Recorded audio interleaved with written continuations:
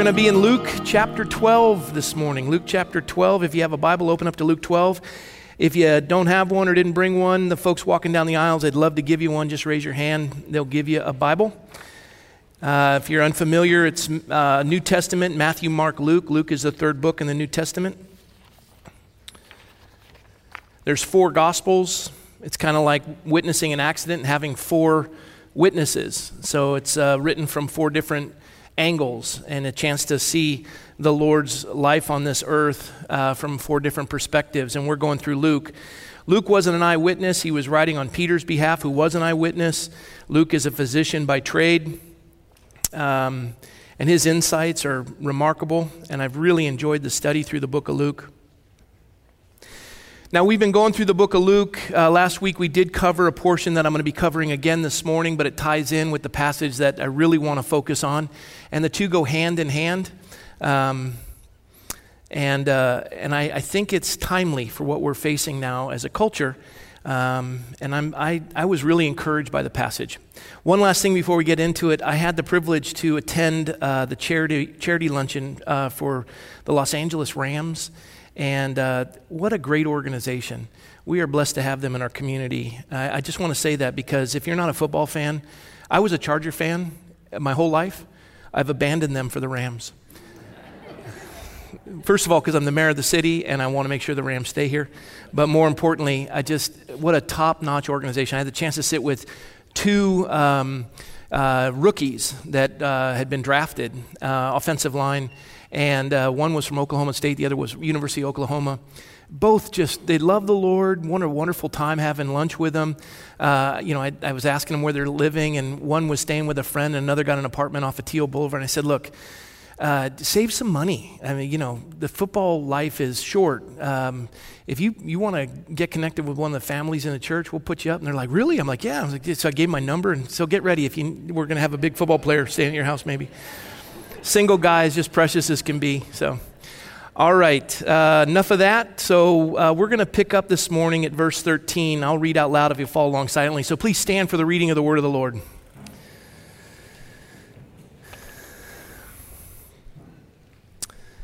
Now, Jesus is with this crowd that is pressing in, and a couple folks have been trampled because the crowd's so large. And in the midst of it, a man comes up to him and wants Jesus to be an arbitrator for an inheritance between him and his brother.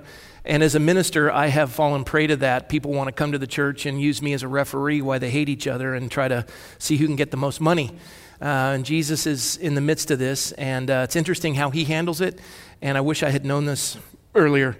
So verse 13, I'll read out loud if you'll follow along silently. Then one from the crowd said to Jesus, "Teacher, tell my brother to divide the inheritance with me." But Jesus said to him, "Man, who made me a judge or arbitrator over you?" And he said to them, "Take heed and beware of covetousness, for one's life does not consist in the abundance of the things he possesses." Now, the previous chapter was beware of hypocrisy. This one is beware of covetousness. And then we're going to see another beware. It's a time where everyone should beware. Timely. Verse 16. Then Jesus spoke a parable to them. A parable is a story where he takes a heavenly truth, puts it alongside an earthly illustration, parallel lines alongside each other. So he tells this story so they get this heavenly truth. He spoke a parable to them saying, "The ground of a certain rich man yielding plentifully, and he thought within himself saying, 'What shall I do since I have no room to store my crops?' So he said, 'I'll do this.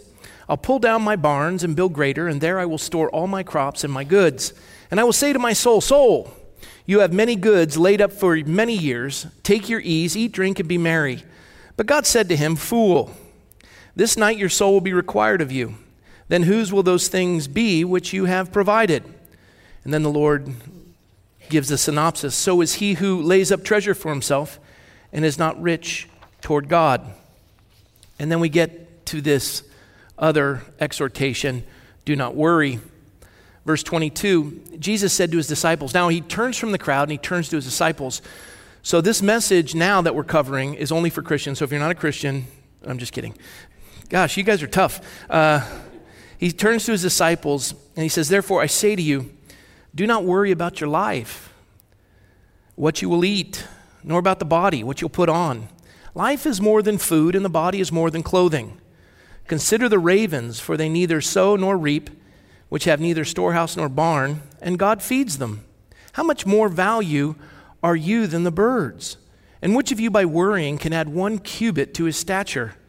If you then are not able to do the least, why are you anxious for the rest? Consider the lilies, how they grow.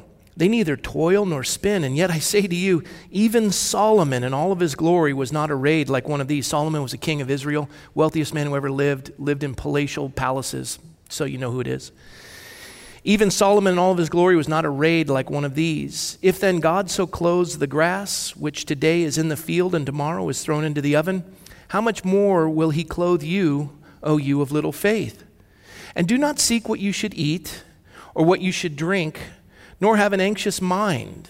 For all these things the nations of the world seek after, and your Father knows that you need these things. But seek the kingdom of God, and all these things shall be added to you. Do not fear, little flock, for it is your Father's good pleasure to give you the kingdom. Sell what you have, give alms. Alms is giving to the poor. Provide yourself money bags which do not grow old, a treasure in the heavens that does not fail, where no thief approaches nor moth destroys. For where your treasure is, there your heart will be also. Lord, we ask your blessing on the study of your word, and Holy Spirit, we thank you that you lead us into all truth. And as we cover these 3 bewares that you have seen fit to share with your disciples and the crowds, Lord, we're here with our hearts open to receive all you'd have for us. Lord, I thank you for assembling us this morning, and Lord, we're prepared to receive. And so, God, we yield ourselves to you, and we thank you. Bless us now, we pray. In Jesus' name, amen.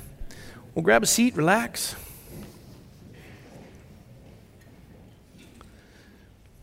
We briefly covered this parable of the rich fool last week as we were going through the study. And I find it fascinating that this is a whole issue on inheritance. And this is about a man who has a lot, and the Lord says, don't covet. And then it gets into the discussion of those who have given everything and are worried that they won't have anything left. So you got 2 contrasting. One is the disciples who have given everything to follow the Lord, and the other is a rich man who just wants to use the Lord as an arbitrator. And as this man approaches the Lord and says, divide my brother, tell my brother to divide the inheritance with me. The brother got everything, and he's saying, look, I need you to litigate for me and get me the portion I deserve of my family's estate. We don't know who the players are. We don't know why he didn't get what he thought he was deserving. And then Jesus said, man, who made me a judge or an arbitrator over you? In over 25 years of ministry, I have seen a number of families divided over money, especially inheritance. Somebody dies and then the family just breaks down.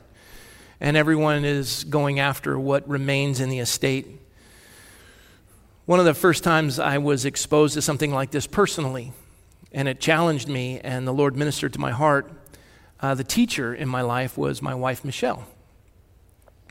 Her grandmother passed, a noble, lovely woman.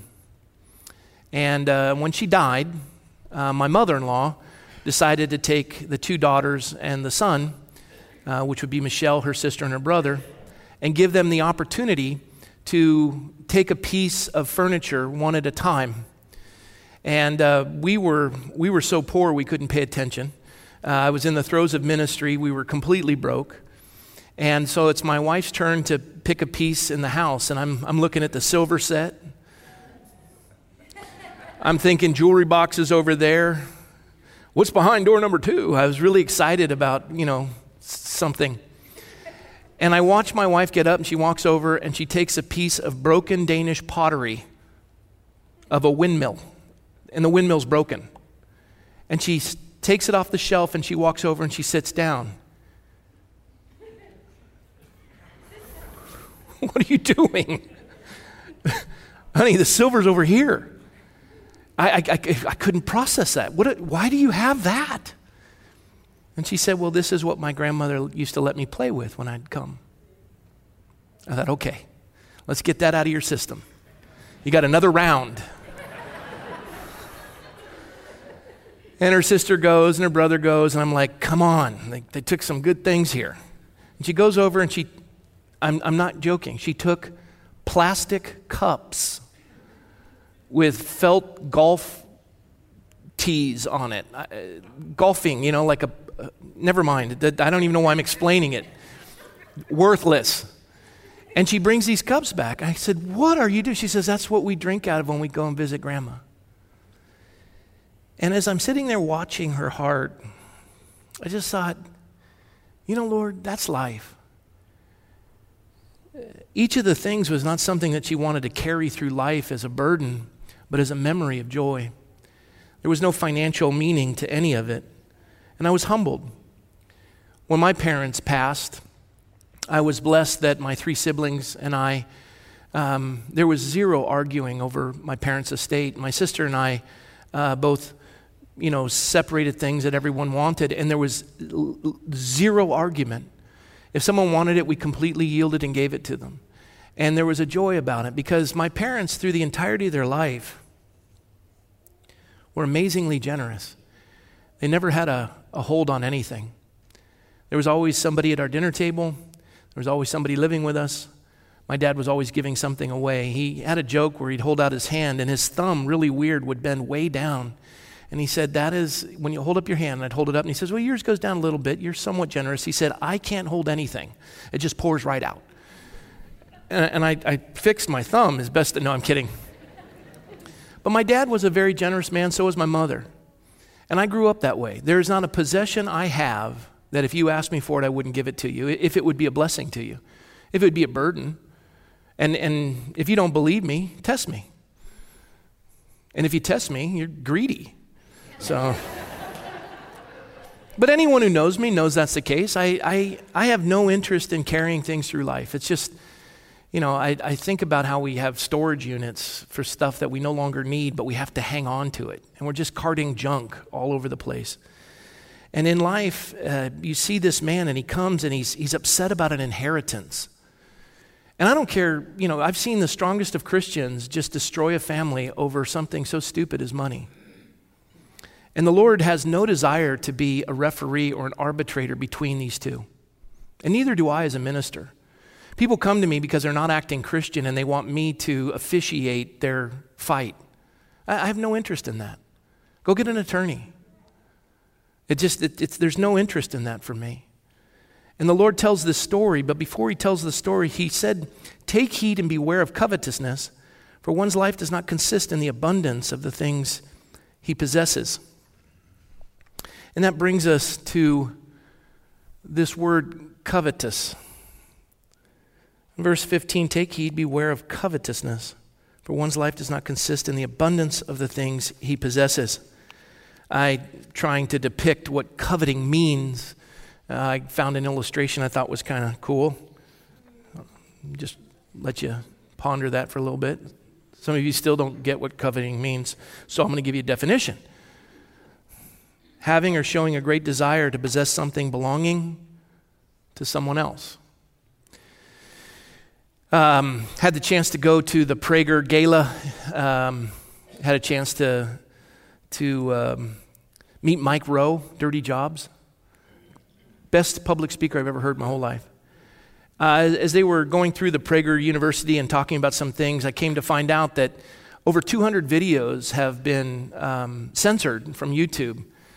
And Dennis Prager, who's an Orthodox Jew, did 10 videos on the 10 Commandments, of which 5 of the commandments have been censored from YouTube. I thought you guys would be more impressed. Did you get any coffee or anything this morning? I'm just wondering. So I took one of the censored videos, I snuck it, and I brought it to you. And this is Dennis Prager on the commandment of thou shalt not covet. In case you don't know what coveting is, take a look at the video with Dennis Prager. In the 10 Commandments, Commandments 6, 7, 8, and 9 are the ones that prohibit acts of evil, murder, adultery, stealing, and perjury. And then there is one commandment that prohibits the thing that leads to murder, adultery, stealing, and perjury. Which one is it? It's the last of the 10. Do not covet anything that belongs to others, not their spouse, their house, their servants, their animals, or any of their property. In order to understand this commandment and its unique significance, the first thing to understand is that this is the only one of the 10 Commandments that legislates thought. All the other commandments legislate behavior. In fact, of the 613 laws in the 5 books of Moses, virtually none prohibit thought. Why then does the 10 Commandments include a law that prohibits a thought? Because it is coveting that so often leads to evil. Or, to put it another way, coveting is what leads to violating the preceding 4 commandments, the ones against murder, adultery, stealing, and perjury. Think about it. Why do people do those things? In most instances, it's because they covet something that belongs to another person. Obviously, that is the reason people steal. Thieves covet their victim's property. But it is also the reason for many murders, and coveting is obviously the reason for adultery, wanting the spouse of another person. As for perjury, or bearing false witness in the language of the 10 Commandments, that is done in order to cover up all these other crimes that are caused by coveting. But in order to understand why coveting is the one thought that is prohibited in the 10 Commandments, and one of the only thoughts prohibited in the entire Hebrew Bible, we need to understand what coveting means, and equally important, what it doesn't mean. To covet is much more than to want. The Hebrew verb, lachmod, means to want to the point of seeking to take away and own something that belongs to another person. Note that there are 2 operative elements here: seeking to own and belongs to another person. Seeking to own does not mean just envying, or in the case of your neighbor's spouse, just lusting after. Neither envy nor lust is prohibited in the 10 Commandments.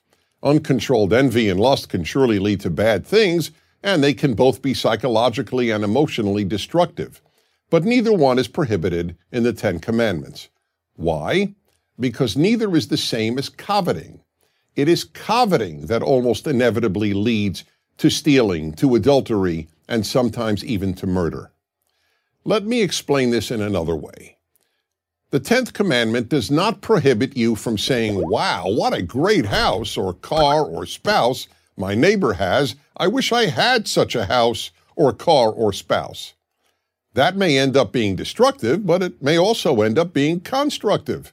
How? It may spur you to work harder and improve your life so that you can obtain a house or car or spouse like your neighbors. It is when you want and seek to gain possession of the specific house, car, or spouse that belongs to another that evil ensues, and that is what the 10th commandment prohibits. Therefore, one of these 10 commandments, these 10 basic rules of life, must be that we simply cannot allow ourselves to covet what belongs to our neighbor. Whatever belongs to another person must be regarded as sacrosanct. We cannot seek to own anything that belongs to another, because only evil can come of it. I'm Dennis Prager. So, coveting, having or showing a great desire to possess something belonging to someone else. You know, this is a very popular concept in our culture today. And I don't want to alienate some folks, because I truly believe with all my heart that the reason why they embrace this unknowingly is because their intentions are noble. And the people that embrace it unknowingly, strangely enough, are folks that are 30 and under. One of the most popular candidates for president right now, with that millennial group, 30 and under, 40 and under actually, one of the most popular candidates for president currently is Senator Bernie Sanders. And one of the reasons why he's so popular for this younger group of folks is because of quotes like this, which really resonate with them. The issue of wealth and income inequality is the great moral issue of our time. It is the great economic issue of our time, and it is the great political issue of our time. This man sees in America income inequality, and he appeals to younger people who see the wealth accumulated but see the massive problems, and as they're young and visionary and wanting to make a difference in the world in which they're living, they want to find a solution to it. And they think, well, there's wealth over here and there's poverty here. Why don't we level that out a little bit and use the government to do this? And that's their mindset. I don't fault them for that. And I'll tell you why. Interestingly enough, according to a recent Reason Group survey, 53% of Americans under 30 view socialism favorably compared to less than a third of Americans over 30. Similarly, Gallup found that 69% of those under 30 said they would be willing to vote for a socialist presidential candidate. If the election were done today and the electorate were 30 and under, it's estimated that President Trump would only obtain 37 electoral college votes. This next generation completely looks at this as a way to remedy what they perceive as greed and avarice and zero attention towards those who are impoverished. And that's why the socialist movement in America is growing with younger folks. They look at that and they think this is the answer. We're straddled with debt, college debt. Why not give free health care? The government can do these things. And so this grows within this generation of young people. And that's why Congresswoman Ocasio-Cortez has such an enormous Twitter following, and why they appeal to this younger generation is because they look at this idea of income inequality. But the problem is deeper. But before I get to it, look at this. This is from the Hollywood Reporter. When broken down by various demographics, millennials were the group that most often compared socialism and Bernie Sanders to Jesus Christ. And college graduates, non-Christians, and those who were never married weren't far behind. That's the Hollywood Reporter. A movie came out called The Young Messiah about Jesus Christ, and they wanted to figure out how to market it, and so they did polling to figure out how to reach the younger crowd. And they enlisted Barna to do this. And this was the results. The poll sponsored by the makers of the film The Young Messiah found that more people thought Jesus would endorse government-enforced redistribution of wealth over capitalism, and that Democratic Socialist Bernie Sanders would be his presidential pick over the other available options. Now, this is in Christendom. So before you laugh, understand that there's a reason why millennials see this and why they're frustrated. And there is a movement afoot that's very popular in the seminaries and in youth ministries and in churches across America of this idea of what they call Christian socialism. And it's not a new idea. It's been around for decades. You can see this very old paper from 1912, and this is one of the symbols of today's Christian socialists. But here's where it breaks down, according to Scripture. Socialists want to distribute wealth to individuals according to their need and regardless of virtue. As Karl Marx famously said, from each according to his ability to each according to his needs. It takes me a nanosecond in a group of young people to describe socialism in such a way as they understand how it breaks down. If I were to take my wife and my son in the front here and pretend that they're students in a school and Michelle's getting an A and Michael's getting an F, and I say from each according to their ability to each according to their need, he needs a better grade. So I'm going to take 2 grades from Michelle, give her a C, and I'm going to give 2 grades to Michael and give him a C, and now we're going to have equal distribution. But the problem is, output in socialist countries completely drops. Because the next time Michelle goes to study, she says, why bother? If I'm doing the work to get an A, I'm still going to get a C. And if he gets 2 grades, why not just do what he's doing and I'm going to get a handout anyways? And as Margaret Thatcher said, socialism only works until you run out of the other person's money. And so what happens is productivity decreases. That's why you have a nation like Venezuela, which was the 4th greatest nation in the Western Hemisphere, is now 160-something in the world, and their people are starving. And that was democratic socialism. Because we don't call it socialism in the United States, we call it democratic socialism. That's like taking a cow pie, which is socialism, and putting sprinkles on it and calling it democratic socialism. It's still the same thing, and the idea is You're doing a redistribution of wealth, and you're dealing with, listen, I'm not dismissing the millennials. I actually commend them, and I'll tell you why in a moment. What you're doing is you're redistributing materialism. Now, the reason why the 10th commandment says, thou shalt not covet, and it's a thought, is because it's connected to the Spirit. So you can redistribute wealth, but you can't change the heart of the human being. So even if both of you have a C, you're still going to want something that they have. And that is ingrained in every human being. We're selfish. We're always going to look and want something that someone else has.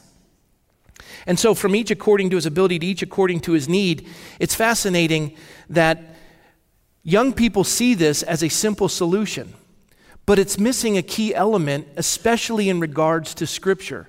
It's missing the fact that man is not a dichotomy, man is a trichotomy, body, soul, and spirit. We have ingrained in us this connection with God. Blaise Pascal, the French philosopher, said everyone is created with a God-shaped void. We don't have to say he exists. We can even deny his existence, but there are times in our life where we just know that we know that we know that we're accountable to a creator. And when we look at it as young people, and they embrace this concept of socialism, one of the reasons why they do it is because they see the abundance of wealth in the United States of America, and they see the poverty, and they're looking and saying, wait a minute, how do you fix this? And you have someone coming up and saying, you take from those who have and give to those who don't have, from each according to his ability, to each according to his need. That's a solution. It's a solution, but it doesn't take into consideration the human heart, which is deceitful above all else. You see, socialism contradicts Christianity. And I want to talk to the Christian youth. Socialism contradicts Christianity.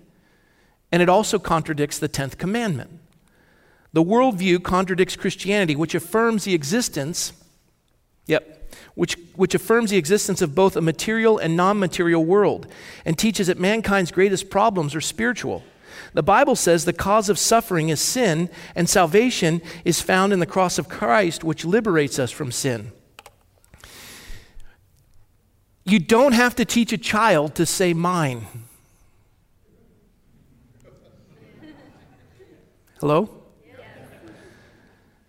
We grow up with that. And it doesn't take long. You're already looking around the room going, where did they get that outfit? How come they can afford it? What do they do for a living? And that's ingrained in us. We're creatures that are separated from a God who gave us commandments that we would be able to dwell together. When we remove these things, we get ourselves in trouble. It's fascinating that in socialism, when it's applied, it ultimately results in communism. Communism is a further step from socialism. And in his introduction to the Black Book of Communism, Crimes, Terror, Repression, the Definitive Catalog of Marxist-Inspired Atrocities, editor Stéphane Courtois revealed that communism's 20th century death toll of 94 million people was far greater than that of any other political movement. I'm either going to take what you have or take your life. We're going to redistribute this. Again, to socialists, suffering is caused by the unequal distribution of stuff, things, material. And salvation is achieved by the redistribution of stuff. There's no acknowledgement of spiritual issues in socialism. There's just an assumption that if everyone is given equal stuff, all the problems in society will somehow dissolve.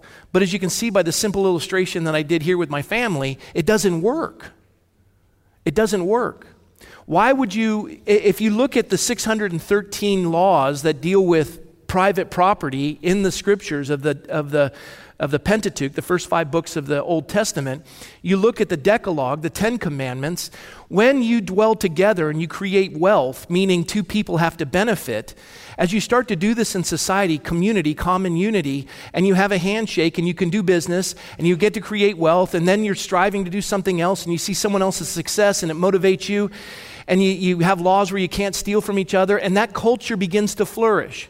That's why America, in the 6,000 years of recorded history, This little blip on the screen of 243 years under this Declaration of Independence that declared our Creator inalienable rights, life, liberty, the pursuit of virtue or happiness, that we're allowed to pursue these things. And I ask people about the Constitution, how many rights does it give us? The answer is none.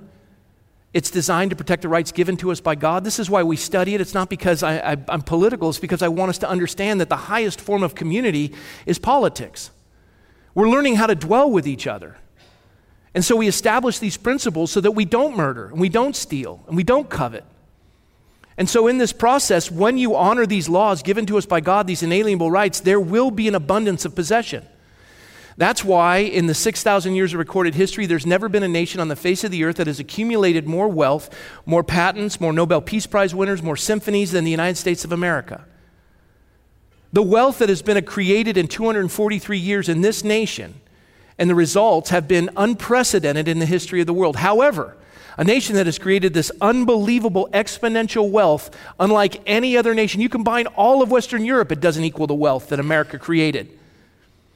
But not only have we created the greatest wealth, we've also created the greatest debt of any nation on the face of the earth. Because once the government realizes it gives you free stuff, it then can control. Promises you everything, and a government that's big enough to give you everything you want is big enough to take everything you have. Tough crowd. And this worldview contradicts Christianity because mankind's greatest problem is spiritual. Spiritual. And that's why Jesus said to this man, "Take heed and beware of covetousness, for one's life does not consist in the abundance of the things he possesses." You're borrowing money that you can't afford to buy things you don't need to impress people you don't know. And you're not happy. And there's never enough. And because there's not enough, you're going to fight not just with your neighbor, you're going to take on your brother. In the church itself, it's this idea that I want what someone else has. And it leads to the other violations of those commandments. It's the only commandment that's a thought, because in the heart of man is wickedness. Socialism doesn't address that. But let me say this in defense of the young people. And Jesus is defending the young people. He defends the young people in the next portion of Scripture that I want to focus on. Because he gives the three warnings: no hypocrisy, no covetousness. But then he adds a third. He says in verse 22, "I say to you, do not worry about your life, what you will eat, nor about the body, what you will put on. Life is more than food, the body's more than clothing." Don't worry. But these young people that have grown up in this generation are witnessing an abundance of wealth. They've been helicopter parented. They've been given everything they want. And they look and they see abundance, and then they see poverty. And they think to themselves, why can't we take some of that and give it here? And they see their mother and their father growing up with believing that the abundance of their possessions is what makes them special. And they live in the realm of status. The car you drive, the house in which you live, the neighborhood in which you live, the school in which you go. And they struggle over that. And they're young, and they're impressionable, and along comes someone is from each according to his ability to each according to their need, and they say, this is a solution that I'm not hearing in the church. And so they look at their parents and they see people who are worried about their possessions. You see, the idea of giving is only combated by the fear of losing. Seneca, did I read that already? Sorry. Seneca, who was not a Christian, he was Roman, and he wrote the highest wealth is the absence of greed. We say, well, I'm not greedy. And the Lord did address that in the parable of the rich young ruler, but he also combines two. And this is where the room will come together. Greed can never get enough, and worry is afraid it will never have enough. Let me repeat that. Greed can never get enough, and worry is afraid it will never have enough. The reason why people don't give is because they're afraid they won't have enough.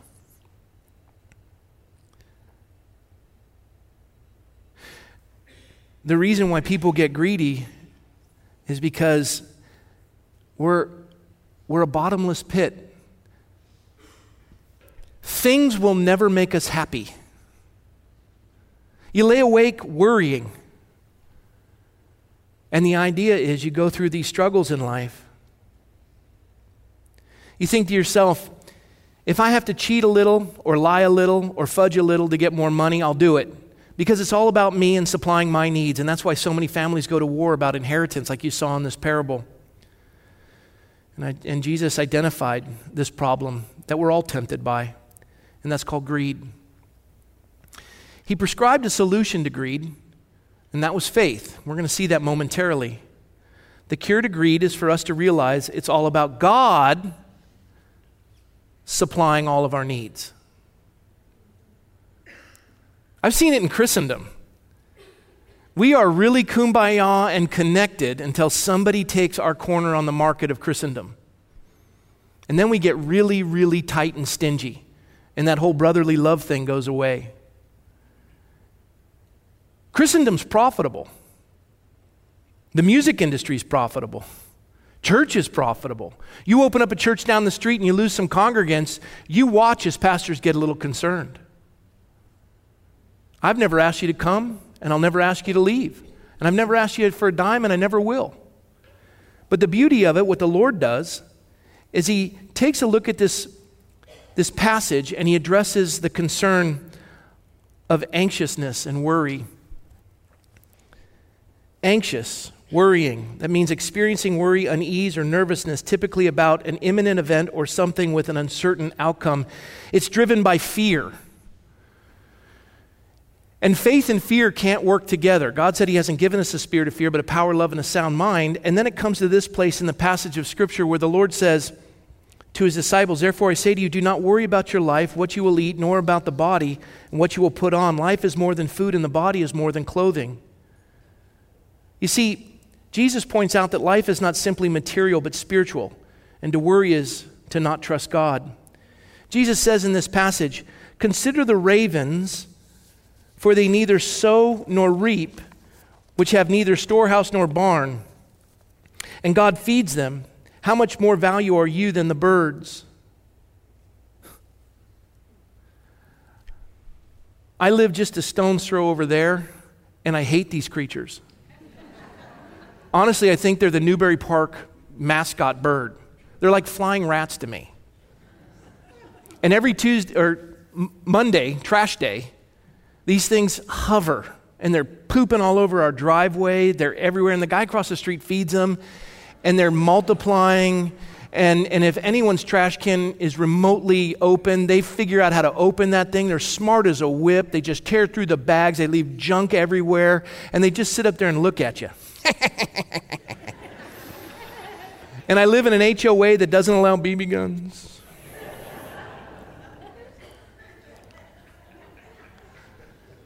But I notice these things as I'm going to work, and they're up there with bellies that are full, and I'm upset with them, and I have to pick up their trash, and I got to get to work, and I got an appointment, and I'm worrying about things, and the Lord just reminds me, he goes, do those bug you? Immensely, yes? Do they look worried like you? No? They're annoying, but they don't look worried. They don't have any storehouses. They're not up there going, where are we going to get our next meal? God provides for them. He ministers to them. He takes care of them. And the Lord is just simply saying to us, you're far more valuable to me than those birds. And as you consider this, we get to a place where we worry about our possessions. We worry about if we're going to have enough. I love this illustration, and it deals with being tempted by worry and being tempted by greed. And the solution, obviously, if you think about it, if money controls you, give it away. Got real quiet. Here's why God gives us a tithing principle. I don't care whether you tithe or you don't tithe. I don't care whether you give to the church or you don't give to the church. I really don't. I've never asked for your money and I never will. Never. The tithe is not for the church. And the minute you start making it about the church, you're in trouble. The tithe is for you. The tithe is the ability to release your fear of money. What other people on the face of the earth take 10% of their income and give it to an invisible God? And what it does is it releases you to just say, this doesn't control me. I serve the Lord. He gets the first fruit of my life. People say, well, that's an Old Testament process. Okay. But it worked then. Wealth is not a bad thing. But being possessed by your wealth is. The main problem with greed is that it makes us worship our possessions. And this is Dr. Carl Menninger. He once asked a very wealthy patient. He was a psychiatrist. He said, what on earth are you going to do with all of your money? The patient replied a bit reluctantly, just worry about it, I suppose. Menninger went on, do you get that much pleasure out of worrying about it? No, replied the patient, but I get such terror when I think of giving some of it to somebody else. And Menninger pointed out, notice the power that money had over this wealthy man. He had more money than he knew what to do with. But what did he do with it? He worried. His major terror was the idea that someone else might get away with what he had. Politically, the older folks in the room despise some of these candidates because of their audacity. How dare you think of taking what's mine? Lay awake at night worrying about that. And young people see the kung fu grip on that as they see poverty around. And then the worry feeds and the nation divides. And the Lord says in verse 25, and which of you by worrying can add 1 cubit to his stature?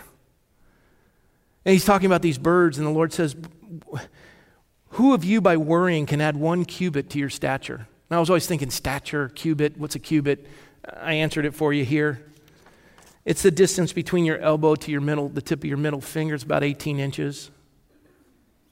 And I've been alive 55 years. I've worried my fair share, and I haven't grown 18 inches as a result. Some folks in the room have actually shrunk because you carry that burden of worry. You look at some of the wealthiest men in the world, and their faces look like they've just been soaked in formaldehyde. Just laying awake, and your portfolio's on the ceiling, and you're just trying to figure out how to beat California's taxes, and just worrying and scared. And the Lord looks, and you want to talk about an oppressive regime. Everyone that he was speaking to, you think the tax rate in California is high, the people he was speaking to in this Roman world, they were just getting milked. Milked by the temple, milked by the Romans, milked by the tax. Everybody took a shot at him. And he turns and he probably pointed to a field in the springtime as they were heading to Jerusalem in this trek. And he says to them, in relation, he says, consider the lilies, how they grow. They neither toil nor spin, and yet I say to you, even Solomon in all of his glory was not arrayed like one of these. And this is a picture I found of Solomon, the richest man who ever lived. And this is kind of a picture of the opulence. And really what the Lord is saying is all of you know and you've heard of Solomon and the lilies. He had to strive for this. He had to fight battles to retain this. And then people say all the time, I'm a self-made man, I'm a self-made woman. And I think to myself, what part of yourself did you make? You were fearfully and wonderfully made, knitted together in your mother's womb. No, I worked hard. I had 3 jobs and I did. Yes, you did. Great. But who gave you the ability to do that? Because if it's mine, mine, mine, like Daffy Duck, you're living in a world of fear and greed, and your possessions possess you. And that just just freezes you. And I think that the Lord says to us that the answer is to give it away. I know that's a bit frightening, but before people leave, let me just do this. For all these things the nations of the world seek after, and your Father knows that you need these things. But seek the kingdom of God, and all these things shall be added to you. He just says, look, I'm talking to the disciples. We already did the parable for the crowds. I'm talking to those who profess the name of Christ, that have a relationship with the Father. I want to talk to you, God says. And he looks at them and he states, after the illustration of the lilies and the ravens, he says, for all these things the nations of the world seek after, and your heavenly Father knows you need these things. But you guys are different. Seek the kingdom of God, and all these things will be added to you. If we're being put on trial for being worldly, let's just say if we're being put on trial for being a Christian, I don't know, at times there's enough evidence to convict us. We worry about the same things that those who don't profess a relationship with God worry about. We're just as fearful about the same things that the world is fearful of. Our kids watch that. Things are caught, not taught. And they're growing up in a world and they're seeing disparity. And they're struggling, and they're seeing an amassing of wealth and a running after, material possessions and poverty. And they're looking at it, and they're trying to marry these two and embrace a faith of their parents. And along comes someone who says socialism, which is void of a spiritual dimension, but they turn to the church for an answer. And God is just simply saying, the nations run after that. You're different. Your whole calling is not the pile of dirt that you amass at the end of your life. Your calling, as he says here, sell what you have and give alms. That's charity. Provide yourselves money bags which do not grow old, a treasure in the heavens that does not fail, where no thief approaches nor moth destroys. What he says is, you're on this earth to build a bank account in heaven. And the only thing going to heaven is people. You're not taking any of this with you. I get a kick out of people who say, I'm going to leave it when I die. You don't leave anything when you die. You're dead. You just died with possession of it. And now you don't have possession of it. Well, I put it in my will. That's only dependent on the community in which they would honor laws ordained by God, that you don't covet and steal, and they would honor those laws that are established of the protection of private property. But you never invested in that in your life. You never poured into your community. And you're wondering why everyone in the community is greedy, and why the minute you die, every one of your family members is going to fight over it. And they're just waiting for you, for your ticker to stop. And they can't wait to get their hands on it because they're just as greedy and as stingy and as coveting as you. And then you go, and you release your kung fu grip. And now you don't have control over it. And you came into the world naked, and you're leaving naked. And you'll be washed on the shores of glory, and you'll say, where's my bank account? And God says the only thing going to heaven is people. People. Investing your lives in them. Listen, I'm not saying wealth is bad. Every one of the patriarchs was wealthy. I'm not saying having nice things is bad. I'm just saying you're either going to practice Christianity, or the next generation is going to embrace socialism and just take what you have.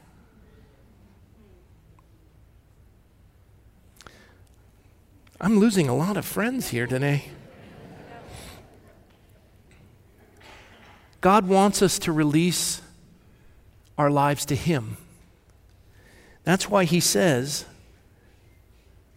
this is a secret. He says, where your treasure is, your heart will be also. It's a challenge for all of us. Nobody more than me. Where your treasure is where your heart is also. Store your treasures in heaven where moth and rust will not destroy, thieves will not break in and steal. Operate in such a capacity that the thing you're storing in heaven is the opportunity to reach lives. Live in such a way. And one of the greatest things I want to do is to instill in my children that this kingdom principle of how I live is not about things. My kids know I could give a flip about money. They've witnessed with their mom and dad complete generosity, almost to the point where they think the world works that way. And I've got work to do there. But this young generation has an entitlement in some capacity, and part of it is similar to what Winston Churchill said. He said, we make a living by what we get, but we make a life by what we give. You know, the ravens still work. They dig in those trash cans. God wants us to work. That's what the commandments are. He says if man doesn't work, he doesn't eat. You're supposed to create, and you're supposed to be a blessing to a community, and you're supposed to operate in the context of honesty, and you're to do these things. And when you do them, you're going to have the ability to bless more people. And capitalism is that idea that if you're a farmer and I'm a baker, and you've heard the story, you know, I sell you my grain at a price the market will bear. And then with the profit I make, I buy more fields and hire more workers. And then you bake the bread, and with the profit you make that the market can bear, you buy more ovens and hire more workers. And wealth is created when two people benefit. And community grows. But the minute you take away from each according to his ability to each according to his need, all we're going to do is be entitled and want. And then everything is destroyed. We are called to serve one another. And when you accumulate wealth, it's not so that you can flaunt it. Enjoy life. But the idea is, remember what the bank account's going to say. You know, I was so moved by my mom and dad. They're good people. They died with nothing. No debt. But no inheritance. They gave me character. And I'm doing it to the best of my ability to instill it in the lives of my children. And the times I struggle the most, I just watch it in the character of my wife when she goes and takes a broken piece of Danish pottery and plastic cups when she could have gotten a stinking silver set. I think if we're in a struggle in this nation right now, it's a disparity between abundance and responsibility. We're either going to yield our heart and trust God and willingly give, or the next generation is going to rise up and say, your Christianity doesn't make sense. That's why seminaries are embracing this. And we as the older folks have to set an example for these folks coming up. Socialism's not the answer. Generosity is. But it has to be a willingness of our heart. And the reason why we don't want to be generous is because we're afraid. And the Lord says, don't worry. I got you. The happiest times in our life for Michelle and I were when we were living in Section 8 housing. We didn't have any money. We were living on Second Harvest Food Bank food. Michael never went through this, but Molly and Kelly did, and so did Daniel for a season. And we laughed. We had a car with over 200,000 miles on it. It was some of the most precious times of our life. And whether we're eating macaroni and cheese out of a box that's 5 months old, or we're eating at Mastro's, I'll tell you what was really special is in the process of it, there's nothing that you can take from me that I'm going to miss. The one thing I want more than anything else is that my family walks with God. And my kids have witnessed that every day of their life. And I would just encourage us this week, I want you to think about something. What is it that you can't let go of? What possession do you have that possesses you? Don't answer out loud. Just think about it. Pray about it. And ask the Lord to release that. And He will. You know why? Because nobody's better at giving than God. For God so loved the world that He gave His only begotten Son, that whosoever believeth in Him should not perish but have everlasting life. The Father gave His Son. He gave everything. He didn't give this, He gave this. Christ gave it all. He bled every drop, poured it out on Calvary. He took every lashing, every nail, crown of thorns, and every beating to die in our place, that we be reconciled to the Father, so that we could say, Papa, Abba, Father, who owns the cattle on 1,000 hills. The earth is the Lord's and the fullness therein. He holds the heavens in the span of his hand. He loves you with an everlasting love. He calls you his child. I provide for my kids as an earthly father with an evil heart. How much more will your heavenly Father provide for you? Quit worrying about it. He gave everything. And he wants us to be his kids and reflect that to a world that thinks socialism's the answer, when really what it is hearts moved by a giving God.